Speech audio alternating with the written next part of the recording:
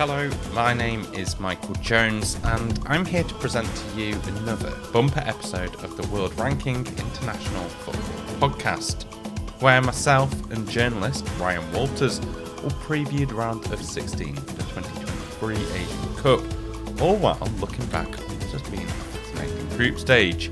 Later on, I'll be joined again by Ibrahim Mustafa, the author of No Longer Naive, and Zambian football reporter Calvin Kawumba-Chikenge to similarly go through the knockout games in Afcon 2023. If you enjoy what you hear, please do follow us on our socials.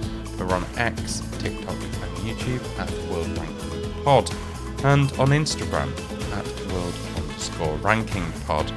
But for now, please sit back, keep working, driving, commuting, running, or whatever else you do when you tune into a podcast.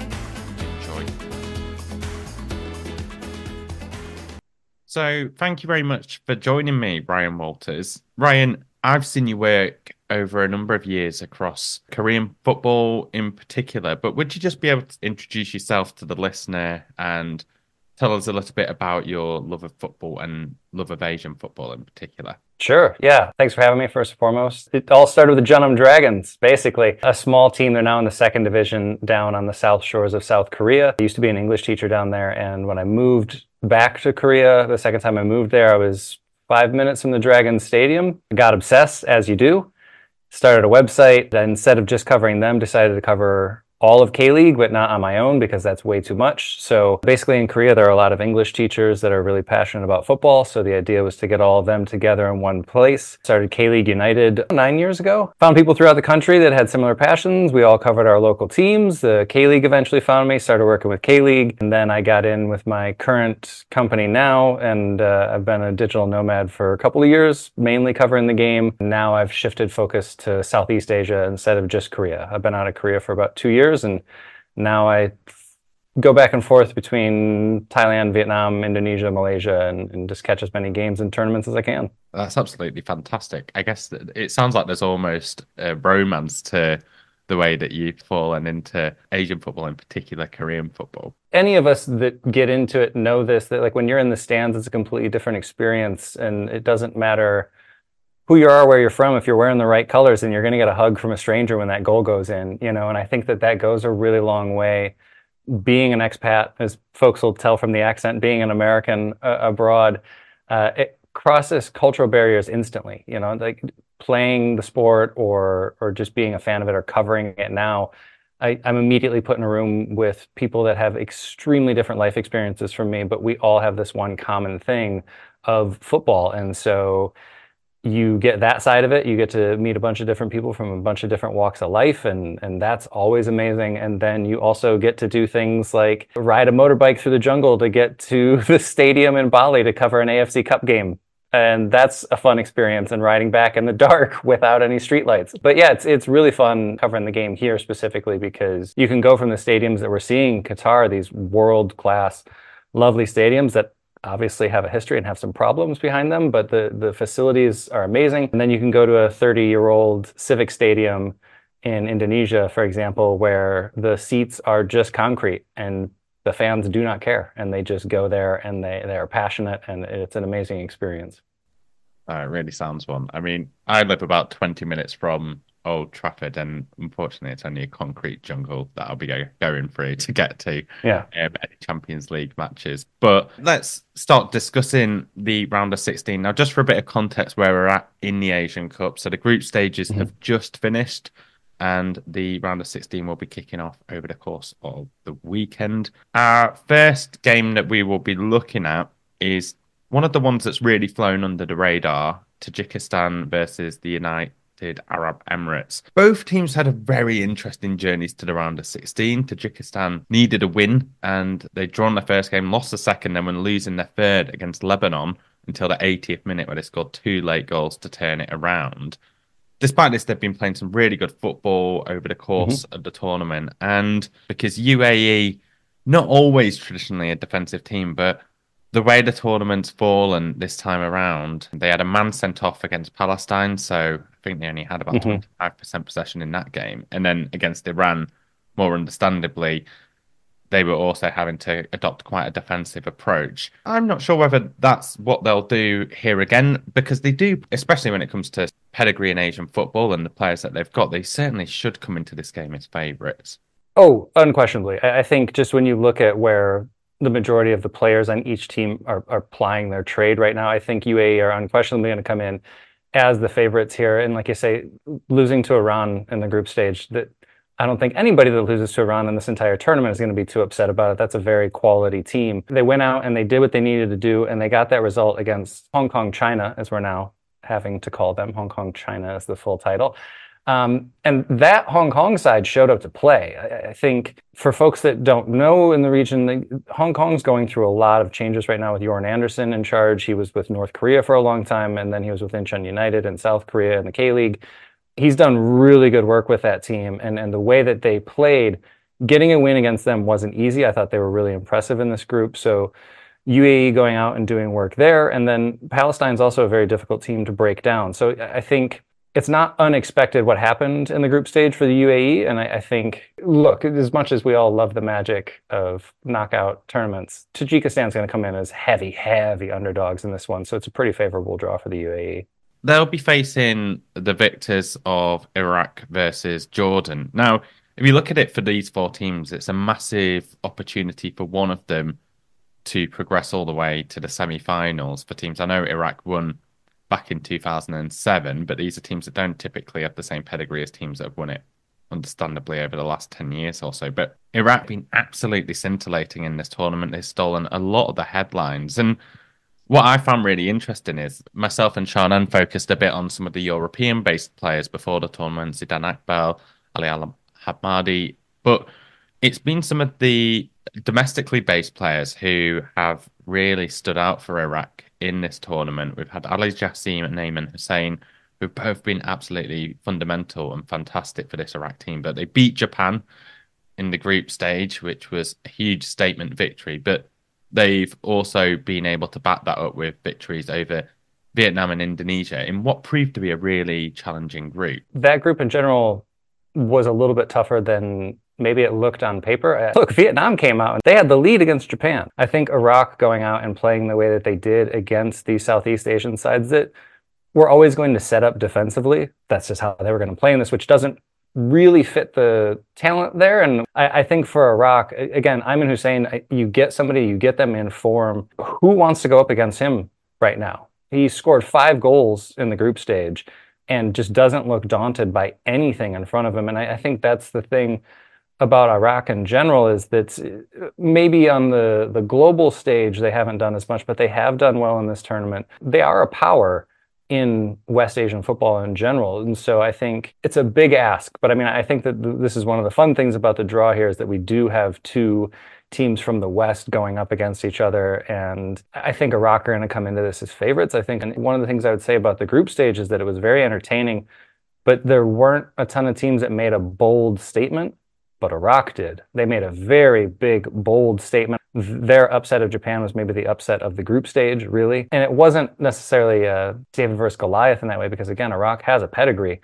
But Japan came in as favorites to win the whole thing, and Iraq, they just played their game and they won in that one. So I think coming into the knockout rounds, I think they are a team with a chip on their shoulder, and they should have it there because they've looked great. I guess just a quick word on Jordan. The group ended in a bit of a whimper with a 1-0 defeat to Bahrain, but before that they'd drawn South Korea 2-2 and beat Malaysia 4-0 in the opening game, which proved to be a result that neither Bahrain or South Korea could match in terms of how they sort of played them off the park. What were your impressions, I guess, watching Jordan, especially in those first 2 games? And what kind of team are they for people who have never seen them before? I think Jordan benefits a lot of the players when they're playing club football. They're in the AFC Cup, which is the Europa League of Asia. It's going to have a different name next year, but I won't go into all of that. It's a terrible name. It's going to be AFC Champions League 2. Couldn't resist. It's horrible. I hate it. ACL 2. Anyway, absolutely terrible. They need like the subtitle to it, like ACL 2 Electric Boogaloo or something like that. That's the only way it's going to be acceptable. But a lot of the players, they've been playing their club football at an international level.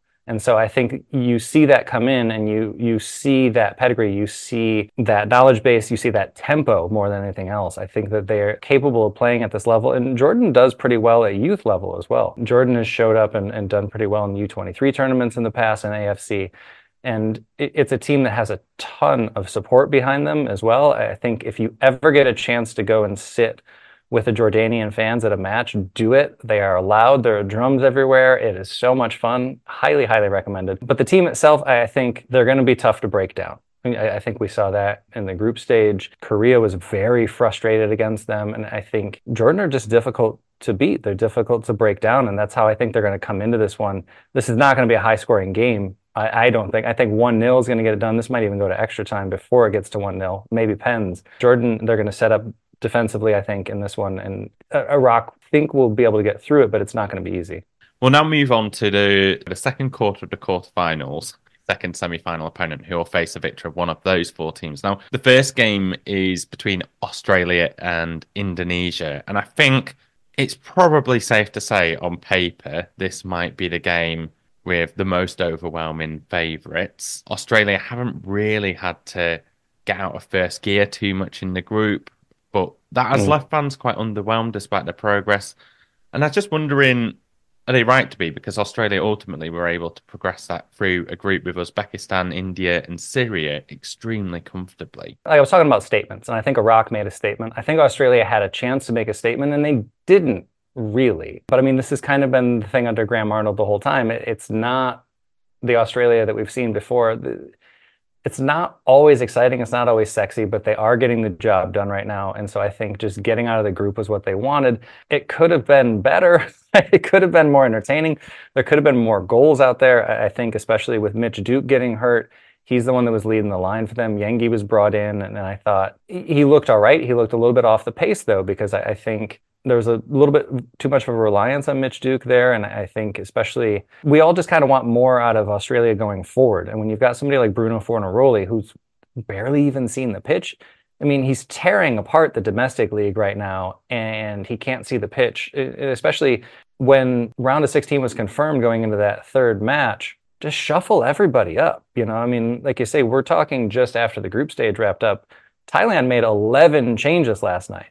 11 changes to face Saudi Arabia. So like if Thailand can do that against Saudi Arabia of all teams, and I think it would have been nice to see a little bit more of that of Australia, but the job's done. They're out of the group, and they've got a favorable draw here. So I think there's a lot riding on this match, though. I think you're right. They didn't get out of first gear in the group stage.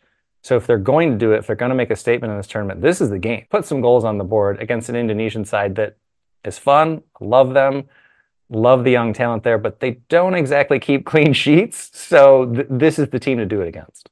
Indonesia is a really interesting one. I mean, one of the players I've been really following is Justin Hubner because he plays for Wolverhampton Wanderers, which is a team I support. But whilst he's had quite an impressive tournament himself, there is a number of players, young players for Indonesia who have really stood out, whether that's Struijk, but Marcelino Ferdinand in particular. And what's also really impressive and fun is the scenes when they qualified. They only just qualified. They were the lowest ranked third team placed to qualify from the groups. It was only a late goal from Kyrgyzstan against Oman, which allowed them to qualify. It's just an achievement in its own right for them to get to this stage and to have this massive match versus Australia. Indonesia could go home without playing this match and be happy with the way things went. And I think, look, on the way that they got in, this is why consolation goals aren't consolation goals in the group stage. If Sandy Walsh doesn't score that goal late on against Japan, then we're not talking about them being here. So I think sticking with it and getting those late goals, it's just absolutely massive. But for them as a system, PSSI coming into this, they decided that they were going to go young, and boy, has that paid off. I think the match against Vietnam, there was a turning of the tide in a lot of ways because under Park Hang-seo, Vietnam was a powerhouse here in the region. And Truzier hasn't had as much time at the helm. So, I mean, we'll see. But I think that was a statement win. And yes, it took a penalty. Okay, but as we saw last night with Saudi Arabia and missing their pen against Thailand, it's not always a guarantee. And also you then have to hold Vietnam scoreless. So I think for a team that was this young, They played really well in the AFF U23s as well. I like the decision to go young in this tournament because what do you have to lose? If you show up with a bunch of kids and you lose in the group that they had, if you show up with a bunch of veterans, there's really nothing to build on there. So I think with this one, with Shin Tae-young in charge and bringing in a lot of players from outside, bringing in a lot of players from Europe, bringing in a lot of players with Indonesian roots, that's a very controversial thing in Indonesia as well, and not everybody loves that. But I think the way that he's got this team to play with very minimal time is really impressive. And I think, like you say, the European-based players are going to get a lot of the plaudits, and they should. But I also think that the reason I like this team so much is that you have a lot of players based here in the region that are really putting themselves out on a platform for other teams. And if it's Europe, great. But I also think the Thai League could be a really good step up for a lot of these guys. The Malaysian Super League could be a really good spot. You got guys like Rizky Rito, who's 22 years old, playing for a giant like Persija Jakarta. This is a massive stage for someone like him. Witan Sulaiman's another guy that's really young that I think is really impressive and could step up. So I think I just really, really like this team because they played well at the senior level at the AFF Mitsubishi Electric Cup, as it's now known, the regional tournament here. At senior level, they played really well at the U23s, and it's basically been that same squad going through. So to see them come onto the Asian Cup, the biggest stage in the region, and yeah, okay, it's one win and scoring a late goal that gets them through, but they're through. So I think it's a really big statement of intent in the region that Thailand needs to watch out that Indonesia's coming. Australia will be expected to proceed, and if they do, they'll be playing the victors of a team that is arguably the most high profile in Saudi Arabia versus South Korea. I guess naturally Ryan will focus more on South Korea here, but they've not impressed during the group. They do have the boost of having Hwang Hee-chan to be introduced at some point, a bit more into the knockouts. He's not really featured so far. I was just kind of wondering from the outside, is this a case of complacency from both teams? Because Saudi Arabia also have not impressed. Their win was against a 9-man Kyrgyzstan. They just about beat Oman. Or is this a bigger issue with the structural setup of these sides? Yeah, I think I'll start with the one that I'll go a little bit shorter on, which is Saudi Arabia. They're on the other side of the continent, so I don't get to watch them as much. I think Roberto Mancini hasn't had a long time in charge, and I think that's really playing out here. I think there's a lot of talent there, and this is a tournament that their fans are going to be able to travel in numbers, so they will have a large following behind them, and I think that will help play out. It has been an underwhelming group stage from them, though. They should be playing better than they are. I think Mancini made a few comments right around when he took charge that maybe some of the players shouldn't be there. It wasn't the best way to come in. So I think this is a team that's got a lot going on. There's a lot of pressure on this team as well, with so much focus on Saudi Arabia in general in the footballing world right now. Maybe some of that's playing out, but as I keep saying about the group stage, they made it through. This is not a favorable draw for them, though. They're going up against a South Korean side that is just absolutely rife with talent. I've been following Korean football closely for about 10 years now. This is the most talented team. And I just think it's tremendously unfortunate that they have Jurgen Klinsmann as their manager, because this is yet another assignment where, look, the dude was amazing on the pitch. Nobody's going to argue against that. I don't feel like I need to hold back. Anybody that follows me on Twitter already knows this. He is one of the most inept managers I've ever seen. He just completely destroyed a generation in the United States, somehow got a job with the KFA, is insisting on playing a flat 4-4-2 that doesn't really suit anybody in the squad. And unsurprisingly, they're not performing well. You've got Son Heung-min, who's maybe the best form he's ever been in. I think he's playing extremely well for Spurs. You've got Lee Kang-in, who's playing for Paris Saint-Germain. And through the spine of the team, you just have so much talent. And I think the way that they're set up right now doesn't utilize any of that talent. And when you concede a 110th minute equalizer, whatever it was that Malaysia scored, I think it was like 12 minutes into stoppage time, something like that, and your coach is laughing about it and then goes over and has a jovial conversation with the opposing team manager afterwards, boy, that's not what I want in a group stage game where you're favored to win the tournament, and yet you couldn't score an open play goal against a Malaysia side that conceded how many goals against Jordan? You can't score against them from open play. It takes a corner. It takes Lee Kang-in's brilliance and Sonny converting a penalty to score against Malaysia of all teams. And look, I like that Malaysia team, but that defense was all out of sorts this entire tournament. They played a little bit better, but I mean, 81% possession in that game, and you can't score from open play. To me, that there's so much focus right now on Cho Gyu-sung, who a lot of folks might know from the World Cup. He obviously got his start in Korea with FC Anyang, then went to Jeonbuk, and now he's over in Europe plying his trade. He's not the issue. I think the way that they're set up right now, the way that they're playing, there's nothing that's sparking creativity. The midfield can't seem to get the ball up to the forwards in any amount of time or space that's working for anybody. And again, it's not because of the talent that's on the pitch. You know, Hwang In-beom has had a pretty good tournament so far, but he can't do it all on his own, and he can't be the only fulcrum trying to get it up to the forwards there. And like, it's been a very frustrating watch. It's so frustrating to be an American and watch Klinsmann do what he did there. No, I can certainly tell. And yeah, I mean, just for clarification, South Korea beat Malaysia, they would have faced Japan in the round of 16, which would have been this absolutely mega tie. But we'll go on to the second half of the draw now, and a team that, you know, we talked about two giants of Asian football that haven't quite reached the levels that people would have expected them to do so.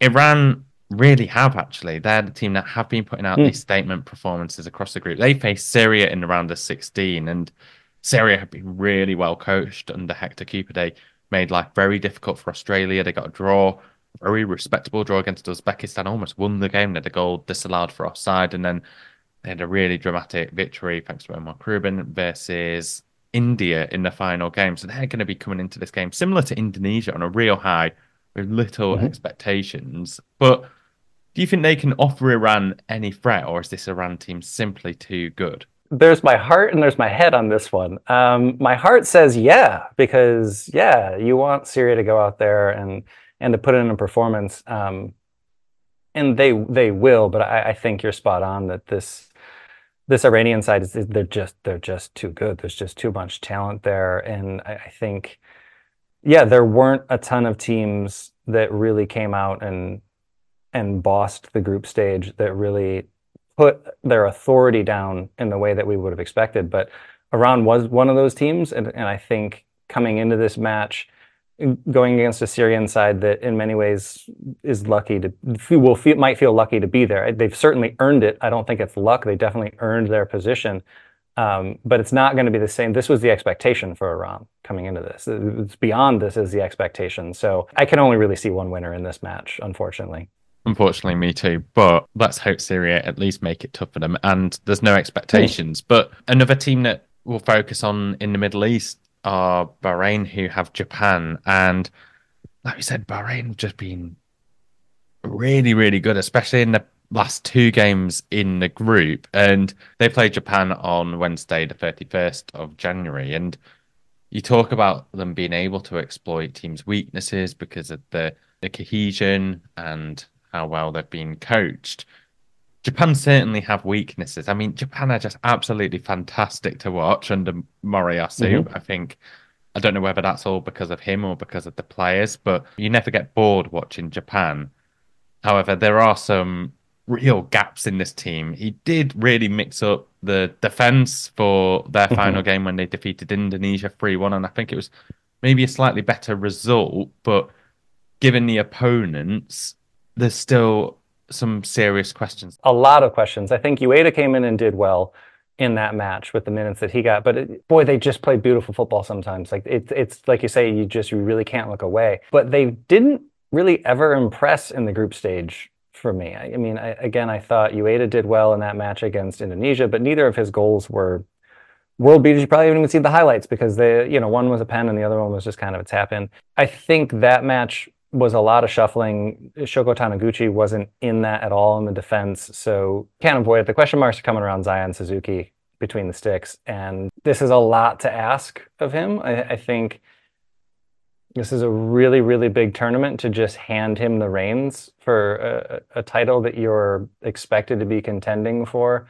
Nobody's won this more than Japan, and they're up there again, expected to, if not compete, win. I think they came in as the tournament favorites. I mean, I certainly thought they were the favorites coming in, but that back line just looks shaky, and I think this is too much for Zion Suzuki to try to marshal that back line And he's had a couple of errors that you would expect from a young goalkeeper. And I liked the vote of confidence to put him in there against Indonesia after the Iraq loss. I thought that was a very smart move. I liked that, saying like, he's our number one, he's our guy. Could have done better on the Sandy Walsh goal, though. It's a lot of instances where I think he looks hesitant coming off of his line sometimes. He's just a young goalkeeper that's making young goalkeeper mistakes. And so I think that's showing through a little bit more than maybe they expected. When it's Japan and you don't hold a clean sheet in the group stage, you're going to get a lot of pressure back home. I mean, Vietnam took the lead against them. This is a Vietnam side that is riddled with injuries. I mean, you might as well just rip the spine out of that team. They just had so many injuries coming into this tournament, and they're utterly in transition, and they took the lead at one point. It's not been frustrating in the way that watching Korea has been frustrating. I think it's been concerning for the Samurai Blue supporters that they haven't looked as dominant as you would have expected them to look in any of those games. I mean, I think if you would have told anybody pre-tournament, yeah, they'll get 9 points and won't concede, sure, okay, everybody would believe that. But they didn't get 9 points and they conceded in every game. Like it's not coming into the round of 16 the way you would expect them to. Yeah, we move on to our final two quarterfinal matches. Now, Palestine versus Qatar is, given the circumstances, what the Palestine team have been having to play through.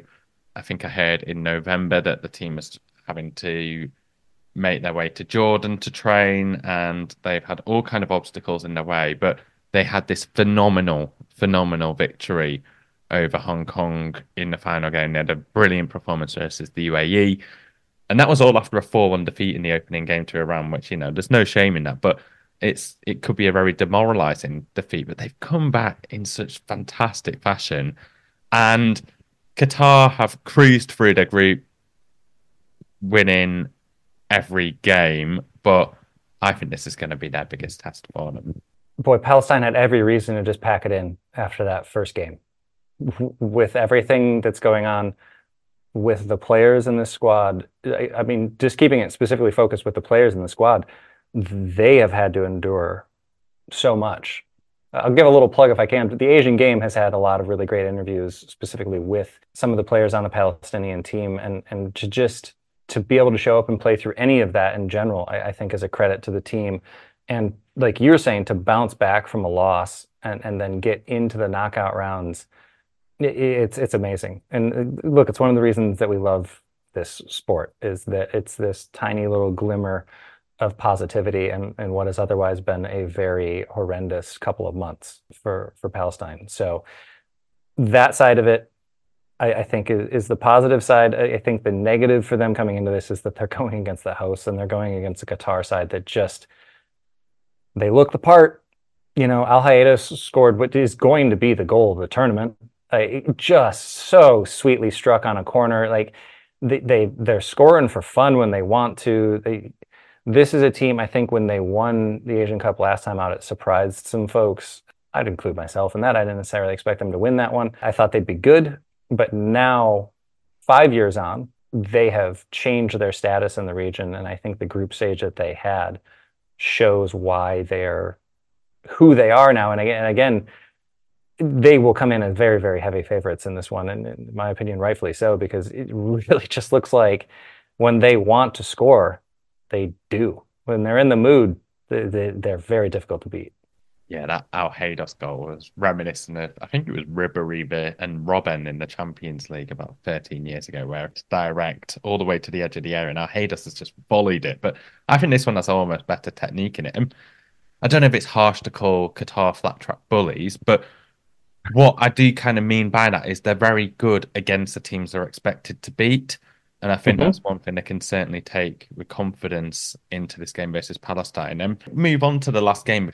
Uzbekistan versus Thailand is maybe similar to Tajikistan versus UAE, but maybe even more so, because this is going to be one of the last round of 16 ties to be played. Is one of those fixtures that could slip under the radar a bit. And I'm really excited to hear more about Thailand from you, Ryan. But a quick word on Uzbekistan first, because they may have the breakout star of the tournament in Abasek Faizulev.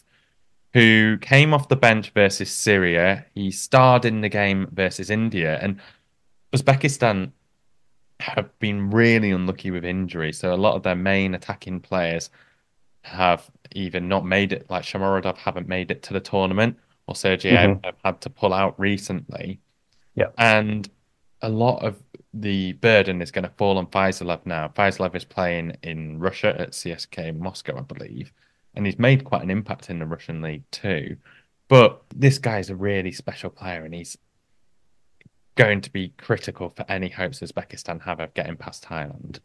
To have such a young man step up, I think the last U20s, I think he was the Golden Ball winner and has just looked the part as well.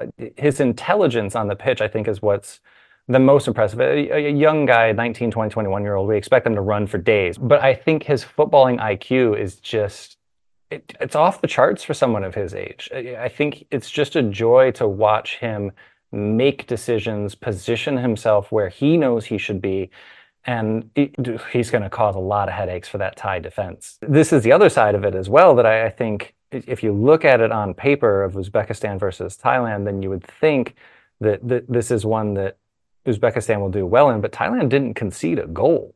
They didn't concede a goal in the group stage, and this is not really what we know Thailand for. Thailand's usually free-flowing attacking, especially when they were under Mono Poking, who just was, I almost said left. He didn't leave. It was a whole thing. But before Ishii came in, they played much more attacking. And so I think coming into this one, Uzbekistan's really going to have to work to get some looks at goal against a Thai side that had the third choice keeper in against Saudi Arabia who saved a penalty. So, I mean, this is a team that's feeling very, very confident defensively. And that's not, again, that's not usually what we would expect out of Thailand. And that's not a lot of the players that we would usually talk about, but they've been surprisingly good defensively, and so Uzbekistan has a big task in front of them in that regard.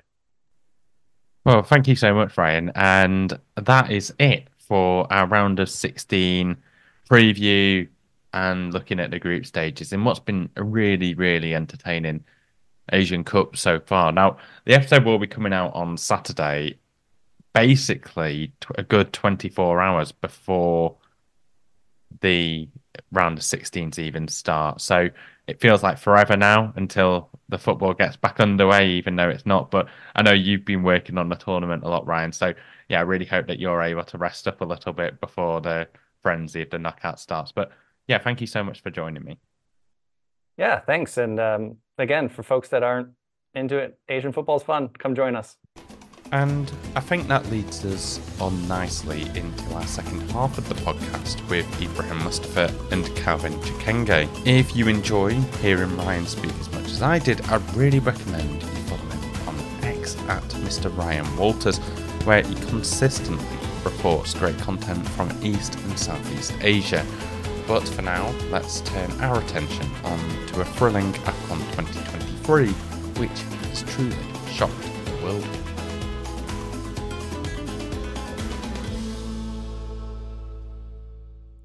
I'm really excited to have Ibrahim Mustafa back. You may remember Ibrahim joined us for both of our preview episodes for Afcon. His book, No Longer Naive, tells the story of African countries in football over the past 50 years or so. Would you say that's right, Ibrahim? Probably longer now if we're going back to Egypt qualifying for the second ever World Cup in 1934. So yeah, about 90 years now. So yeah, that is a lot longer, isn't it? And I'm delighted to be joined for the first time by Calvin Chikenge.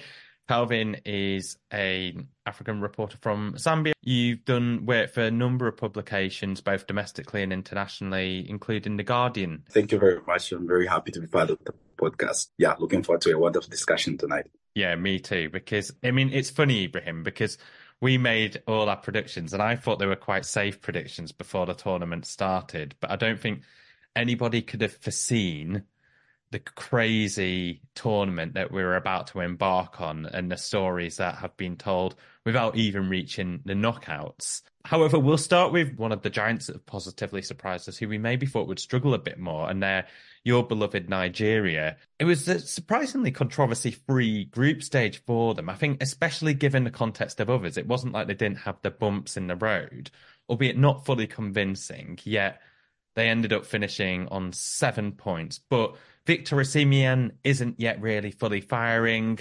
What have you made of them so far, and how are you feeling going into this first round of 16 match against Cameroon, which is a historic tie too? Nigeria we're not really cooking yet. I think it's fair to say the opening game against Equatorial Guinea was a bit of a stalemate. I mean, obviously, as went on to see with Equatorial Guinea, actually proved to be quite a good result. But I think there was a bit of sort of consternation after that, there's some murmurs about what are Nigeria really doing? Like, is this good enough? But like I say, given what Equatorial Guinea went on to do after that, so like I say, it's a good result. But yeah, Osimhen, like you say, he's misfiring, but he's got a goal. He got a goal in that game against Equatorial Guinea. But yeah, he's had some chances, some big chances, and people are quite concerned that he's not quite finding the target like he has been in Serie A for the last few years. But he's not the only one. I mean, there are other players in that team, there are other players in that attack, and no one else is really contributing either. Got so far is his goal in the first game, a penalty against Ivory Coast, and an own goal against Guinea-Bissau in the final game. And there's not really a lot in terms of to get excited about in front of goal, but hopefully that can begin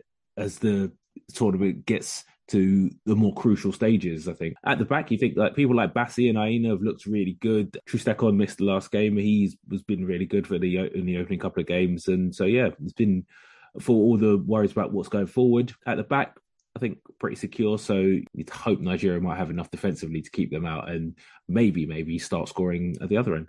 Yeah, I think one of the statistics that may concern Nigeria is that record against Cameroon in Afcon finals as well. But fortunately, this is a round of 16 game. But yeah, coming on to you, Calvin, looking at Cameroon, I mean, that finale versus the Gambia was just absolutely incredible. They were 2-1 down with just a matter of minutes to go. Then they scored 2 goals in stoppage time. Then it looked like Gambia had equalised, albeit it was the hand of Gambia, I think it's called at the moment. I've seen loads of different names. However, one of the big storylines with them too has been the story of Andre Onana, who's only appeared in that one game where he conceded all 3 shots on target against Senegal too. So to say it's been a smooth journey for Cameroon to get to the round of 16 is just a complete lie. It's been far from it. Well, it's going to be an interesting one. Coming to the Cameroon versus Nigeria game, oh my word, I'm super excited to watch this game. I'm super excited because I'm a neutral, and watching that game would be like just sitting on the edge of my seat. And I know it's gonna produce quality entertainment, like the quality, beautiful African football that we are expecting. Both of them haven't really been impressive in this tournament so far. I was personally expecting Nigeria to have like the most goals in the group stage, but it didn't happen. Same as Cameroon, and they didn't start well. But coming into this game, these are 2 big giants in African football. And when they meet, forget about form, forget about everything else, just forget about it. It's going to be a whole different story when they clash tomorrow. So yeah, I'm just looking forward to a very beautiful game tomorrow. It's a real heritage fixture. I guess one of the opportunities, aside from just getting past this game, is that the victor will be playing Angola versus Namibia. Now, my word, I mean, Angola in particular, winning a group with Burkina Faso, a team that have been fantastic at recent Afcon editions, Algeria, who came in as one of the favourites, Algeria, who Angola got that draw against, and that was a real building block before that dramatic win against Mauritania and then against Burkina Faso. They're now going into a game as real favourites against Namibia, but Namibia proved they're going to be no pushovers whatsoever here. I think Angola have been the real surprise package in this tournament. I mean, they have been producing goals in their games, really, which is, people didn't really expect that sort of coming into the tournament, that they'd be so adventurous in the way that they play. Spirited display against Algeria. Again, they were bold. I mean, probably could have been 2 or 3 down before they got back into it, but, they managed to salvage something from that. The Mauritania game, they show they will give you chances because they look so open in that game, but were really sort of impressive going forward. That was, the sort of the sleeper game that a few people expected to be game of the tournament standard, and it was so entertaining. Mabulula, who's plays for them, he looks like a right handful. Yeah, dangerous. Dala as well is a player wasn't on my radar before. He looks really good, and another dangerous one that could be probably going to give that Namibia defense a bit of trouble. And the goalkeeper, Nebula, dodgy in places, but he's done a job for them. He's lucky to be playing. Probably should have been sent off in their final group game, but to avoid a red card, managed to get a yellow. But I'd make Angola favourites in this one. I mean, Namibia have done well, but I think this is probably possibly the end of their journey. I think. I mean, they were given a run around a bit by South Africa, weren't they, in one of their games? Yeah, Calvin, how have Namibia been able to do this? Because the only game I watched fully was that game against South Africa, where they got absolutely torn apart. But they've shown a real spirited display in those other two games. So I was just wondering what's worked for Namibia and how have they been able to really defy the odds by reaching the knockout stages? Namibia has really been building this team. They've been together for quite some time now. And I would like to make mention that these players have been playing together in the regional tournament. We call it the Southern African Council of Football Associations, called COSAFA. So Namibia, Angola, Zambia, South Africa, we are always playing each other all the time in this tournament, and they know each other. And then when you look at the Namibian squad, majority of the players play in South Africa in the DStv Premiership. The likes of Peter Shalulile has been on fire since, I think, 2 seasons now. For 2 seasons straight, he's been winning the top scorer in South Africa with Mamelodi Sundowns. And I'm sure you're aware of what Sundowns has done on the African continent. And majority of the players play for these South African clubs that have been doing so well in the CAF Champions League and CAF Confederations Cup. Porto, of course, their captain, if I'm not mistaken, one of the defenders, has been fantastic in the DStv Premiership. And it comes as no surprise for me. Remember, in the qualifiers, they almost denied Cameroon an opportunity to qualify for this Afcon. Many people are quite underrating them, but for me, I feel like they are really, really a team that people should be scared to face, because these players have been together for a long time. And what is more shocking is that they do not have an active league in their country. And look at what they've done. They're in the round of 16, doing better than a team like Zambia that has a number of players playing in decent leagues in Europe. So that team spirit, the brotherhood in that team, they've been together, they know each other very well. Majority of them are coming from the same clubs, is what has made them reach where they are today. So they're really a force to be reckoned with. I wouldn't really rule them out of this competition just yet. Well, I didn't realise the sort of nature of the derby as well. It just adds another really intriguing element to this tie. And they're Saturday's games. And if we go on to Sunday's games, we will start with Egypt versus DR Congo, which is at the other side of the draw. And this, I think, from what I'm aware of, is the first time two teams have ever played each other in an international knockout competition, or at least like the main international competition on the continent, or a World Cup, for example, where neither team has won a group stage game. Now, I guess coming to you, Ibrahim, because you were quite excited about DR Congo, and for what it's worth, they have actually performed relatively well from what I've seen in glimpses of their group games. I know that they had a lot of control of the game against Zambia at times, but they've just not really been able to have those finishing touches. Silas and Johan Visa have come to their aid at times too. The game against Zambia, they were really good in the latter stages of that game, and you thought the goal was coming and it just didn't arrive. I just don't know what happened in front of goal. They were just a bit nervous, perhaps, maybe a bit apprehensive about, just putting the ball in the back of net. Even Visa, he had a great chance where he was one-on-one with a keeper and tried to square it rather than shoot. It's an interesting game. I thought they were good value for a win in that game, but they ultimately ended up drawing that one and putting a great performance against Morocco. Everyone's been talking about Morocco being this one of the standout sides in the tournament, and I think DR Congo kept them at bay for most of it. I mean, when Silias come on and got the equaliser, really good goal there as well. Well worked by the DR Congo. Just they're not getting lucky with these sort of things. There's a bit of finesse about them when they're moving forward. But yeah, I mean, I didn't see the game against Tanzania, but be interesting. I think they'll give Egypt a tough time in that game, and it'll be difficult to call based on what we've seen so far, I'd say. Yeah, we'll move on to Egypt very shortly. Calvin, I just think it's a good time to reflect on Zambia, and I know it's probably a bit of a sensitive topic at the moment, but Zambia also, alongside DR Congo and Egypt, had this possibility of not winning a match and not losing and still progressing. They would have had a better goal difference than Ivory Coast, and they would have taken that third place qualifying spot. What's the reflection been on the tournament? I was really excited to see Zambia and Avram Grant. I'd spoke to Frankie Masonda before the tournament. The mood was really high. What's the reaction been to it all? And how costly was that draw against and the red card against Tanzania? We did talk to Avram Grant after the game. Well, he actually blamed the referee from Benin for ruining Zambia's chance of, progressing. But of course, the majority of us back home, we understand he went with a very inexperienced team. The only most experienced player that has played in the Afcon was Topila Sunzu.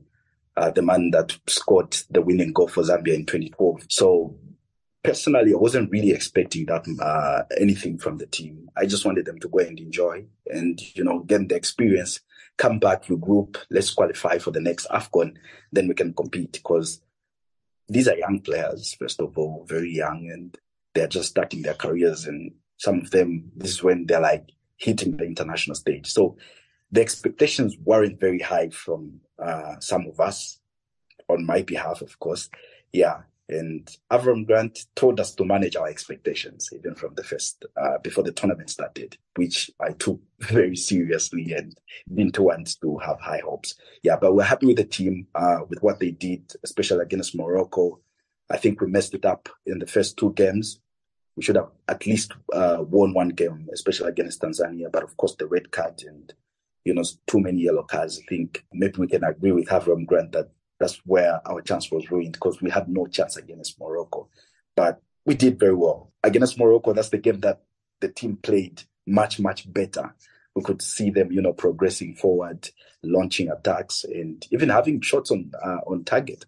And I think next year, Zambia will be a team to look out for. We might just pull up another 2012 thing, because this thing happened again. We have this habit of doing away with all the experienced players, and then we start afresh after achieving success. So remember in 2012, after winning the Afcon, almost every player retired. And now we started afresh with these under-20s. They won the 2017 Afcon under-20, and now they're seniors. So after this experience, next year is coming home. Big statement. But I think it's really refreshing to hear, because, yeah, I guess there's that real maturity, not just from yourself, but like from you said, from Avram Grant. There's that recognition that this is a longer term project, and you've seen how quickly teams have kind of rushed to decisions, which we'll come on to, I guess, a bit more in a bit, especially in the case of Ivory Coast. But we'll move on to our next game, which will be Equatorial Guinea versus Guinea. Now, Calvin, this is a mouth-watering tie, because Equatorial Guinea have just been pulling up trees all over Africa, really, in terms of their performances. They have truly defied the odds. I mean, people did think they'd have a good chance of qualifying, albeit finishing third. But they started with the draw against Nigeria, and then they demolished Guinea-Bissau, and then they absolutely battered Ivory Coast. They will be so confident ahead of Guinea, when I think before the tournament, people would have had Guinea as the pre-match favourites potentially. Guinea was the favourite heading to this tournament. Yeah, but what Equatorial Guinea has done is incredible, really, really incredible. And for a team, playing, their first game in the tournament against favourites, giants of Africa like Nigeria, and then you just hold them like that. You even score first against Nigeria. That speaks a lot. That tells you a lot about the character in this team. And, look at their main man, their talisman, who is, carrying them, top scorer with 5 goals so far in the tournament. And they've been banging in goals. That's the beauty about that team. They're banging in goals, and they're also defending. So it's more like a well-balanced team, and team spirit is very, very good. The brotherhood, of course. I keep talking about the brotherhood. With the Africa Cup, it's not about how many stars you have.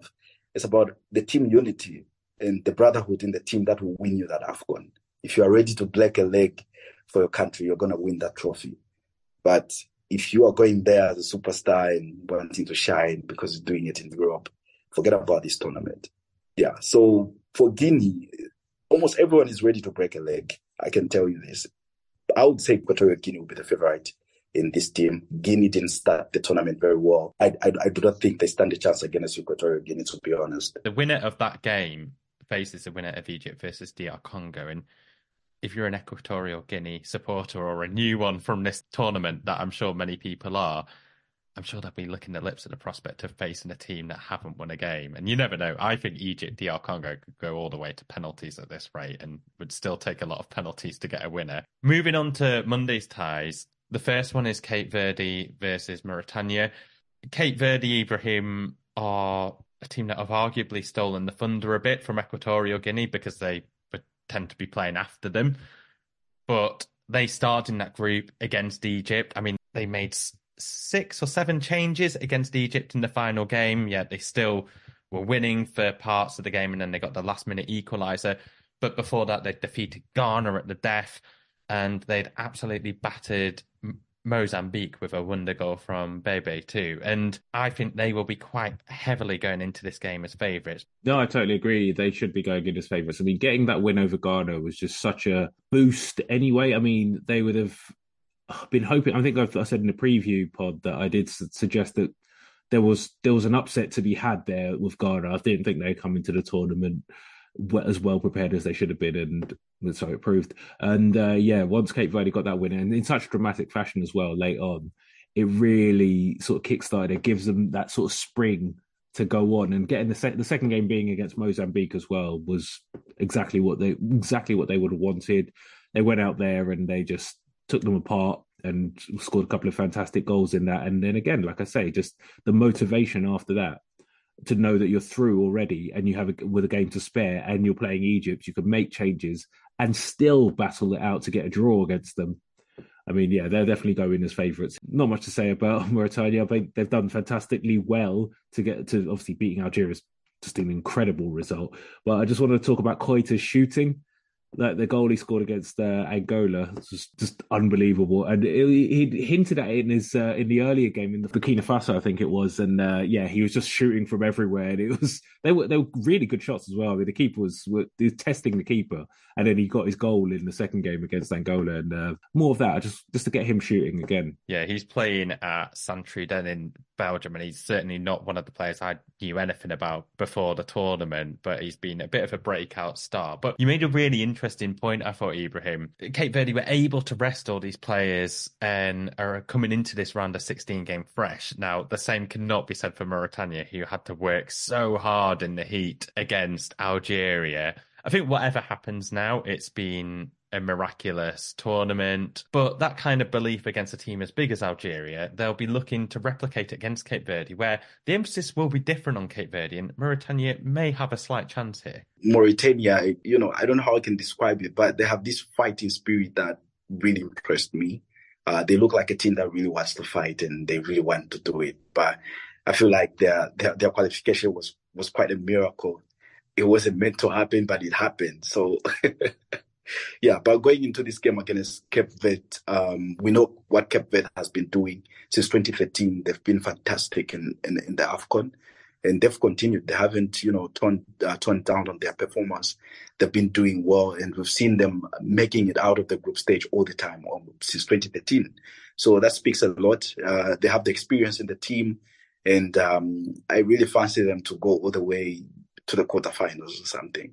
Yeah, so they have a better chance of going in, because if you can have a team that, will change 7 players against a very experienced and, a team full of superstars like Egypt, and you still hold them, that speaks a lot. So I feel Cape Verde really has a bigger chance of winning this game. Well, they'll face the winners of Morocco versus South Africa, which takes place on the 30th, which I believe is the Tuesday. So that's the last day of the round of 16.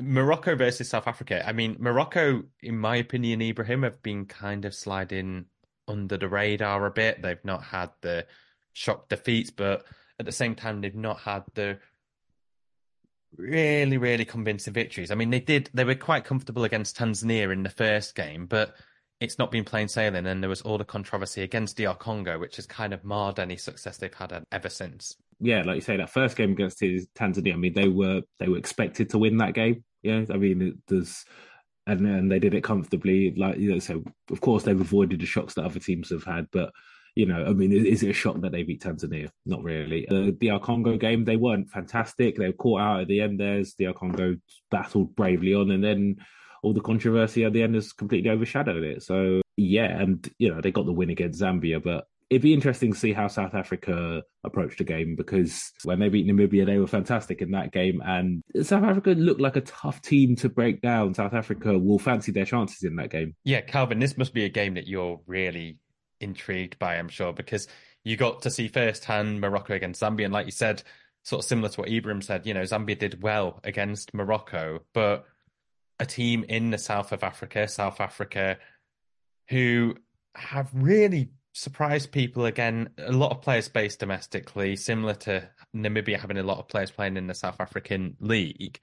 But the atmosphere, the team spirit, Hugo Broos seems to build a real winning mentality here. And I personally think this could be one of the biggest upsets in the round of 16. But do you think there is enough individual quality or collective quality? I know you said it's not about the stars, but this is a big ask for South Africa. Yeah, it's a big match. South Africa will be heading into this game high on confidence. Remember, the first team to beat Morocco after their historic World Cup run was South Africa.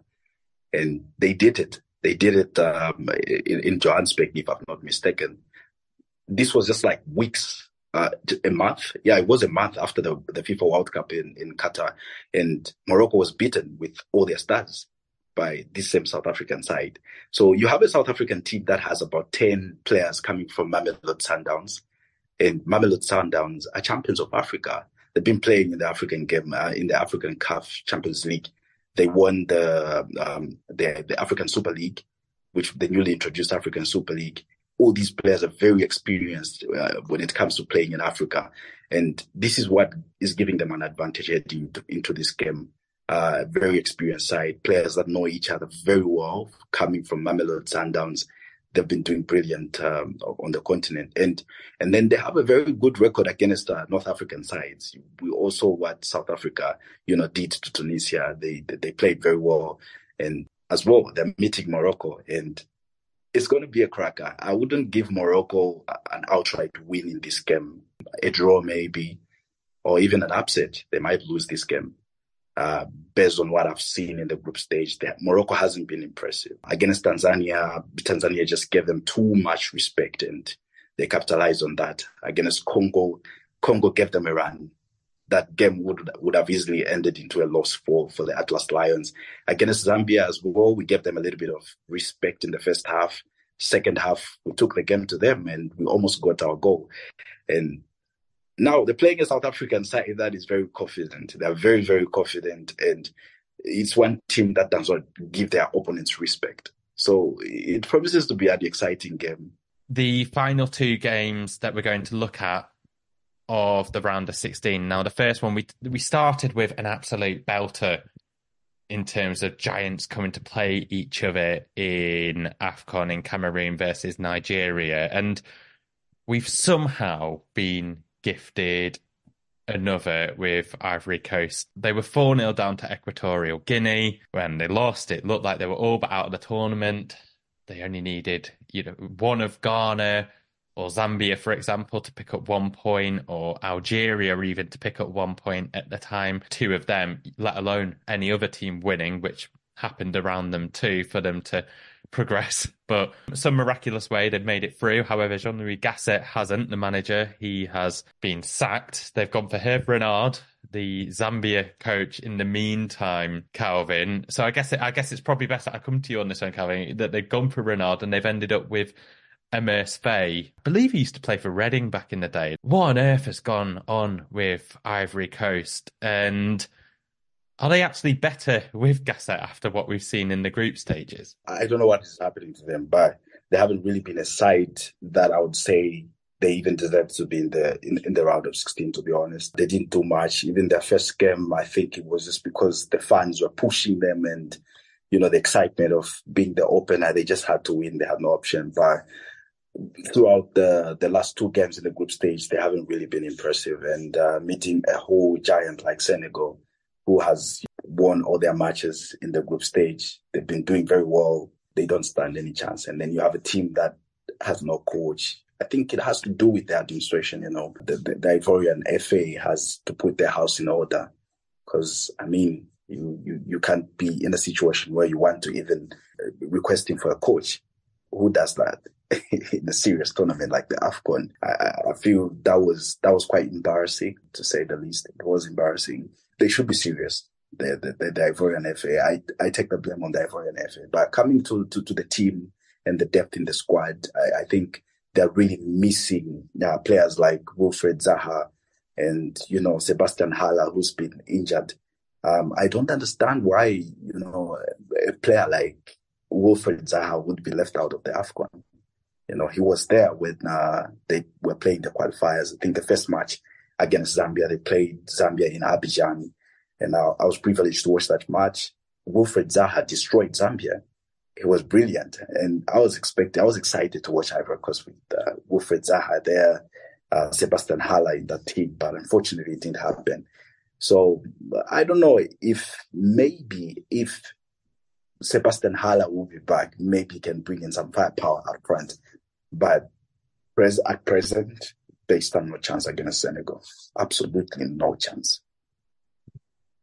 Yeah, it's worrying signs, isn't it, Ibrahim? And I guess, you will have watched that Ivory Coast versus Nigeria game, and Senegal could, I guess, look to adopt a bit of a template from what Nigeria did to stifle Ivory Coast and appear to kind of just knock the stuffing out of them, really. But Senegal themselves have been so impressive. I think one of the refreshing things about this tournament for Senegal is it was Sadio Mane who was inspirational when they won the last Afcon, and then his absence was the big storyline at the World Cup in Qatar, Ibrahim. But just coming back to you on Senegal, do you think there's been a new guard, an old guard? LEOC seems to be managing it really effectively. Calvin was saying earlier about, Senegal do have the stars, but it's also about that brotherhood, that sort of connectivity and that togetherness. Senegal seem to have it. There's no sort of talk of any sort of dissent or anything like that. It all seems to be working very harmoniously with them at the moment, and that's probably what's helping them play as well and do as well as they're doing. We'll move on to our final round of 16 game, and I think two teams that have quietly but quite happily flown under the radar here, Calvin, are Burkina Faso and Mali. Now, me and Ibrahim talked about Burkina Faso before the tournament, about how they'd always had this kind of Afcon heritage, but had struggled for form in the past year or so. And Mali, conversely, had been quite impressive going into the tournament. But it's got a real feel of, unlike Ivory Coast and Senegal, it's got a real feel of a 50-50 match.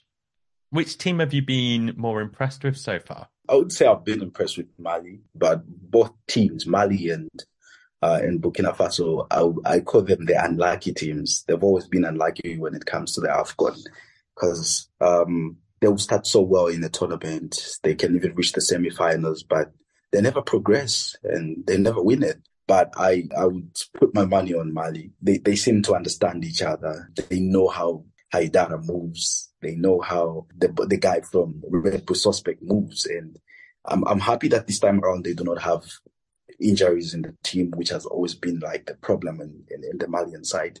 Every time they're in a big tournament like this, one of the key players gets injured or they will just miss the tournament. But I'm happy all their players are there and they're really a good side.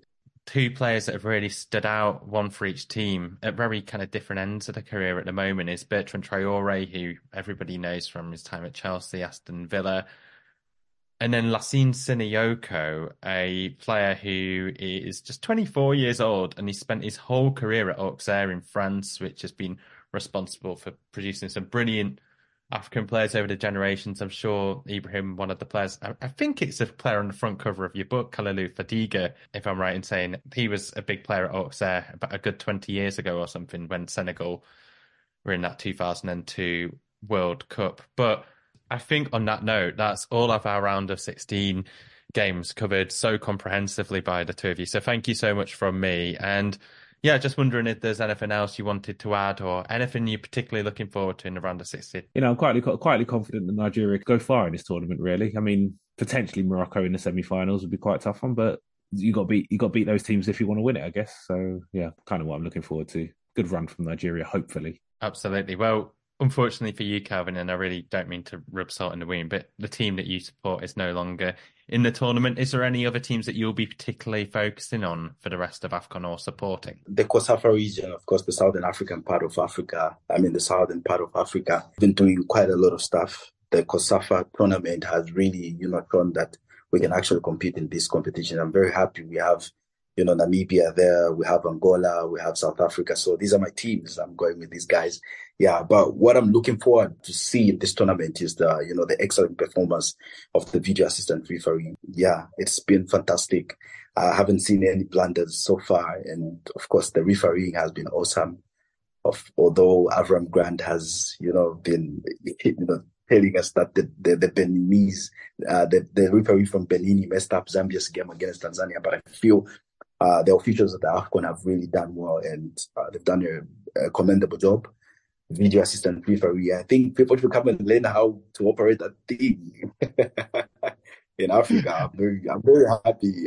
I'm very happy with how effective it's been in the Afcon, and I'm hoping to see that kind of performance continuing as the tournament progresses. It's actually been really refreshing because that's one of the things that people, African football at times, they do say, oh yeah, the refereeing can be a bit chaotic and a bit mad, and a lot of people sort of watch to see those errors and things like that. But like you say, Calvin, the VAR and the refereeing has actually been top notch. There's not been any major blunders or howlers or anything ridiculous that people can sort of say, look, that's African football for you.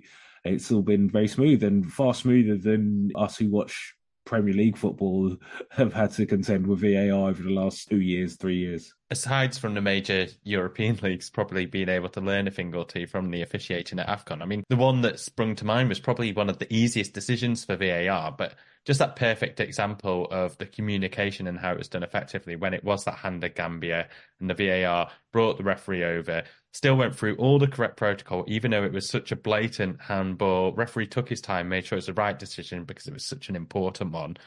And yeah, I think it's really added to the viewing experience that there hasn't been this sense of dismay with officials. But I'll let you both go. Thank you so much, and I really hope to speak to you both again soon later in the tournament. Yes, Michael, thank you. Thank you very much, Michael. Had a good time. Thank you very much for listening, and I sincerely hope you enjoyed the podcast. If you did, please rate us or thumbs us on whatever podcasting platform you listen to us on, and follow or subscribe, both on here and on our social medias, as it will really help us grow. I'll be back next week when myself and a panel of guests will review the first round of the knockout games in both the Asian Cup and Afcon. But until then, goodbye for now.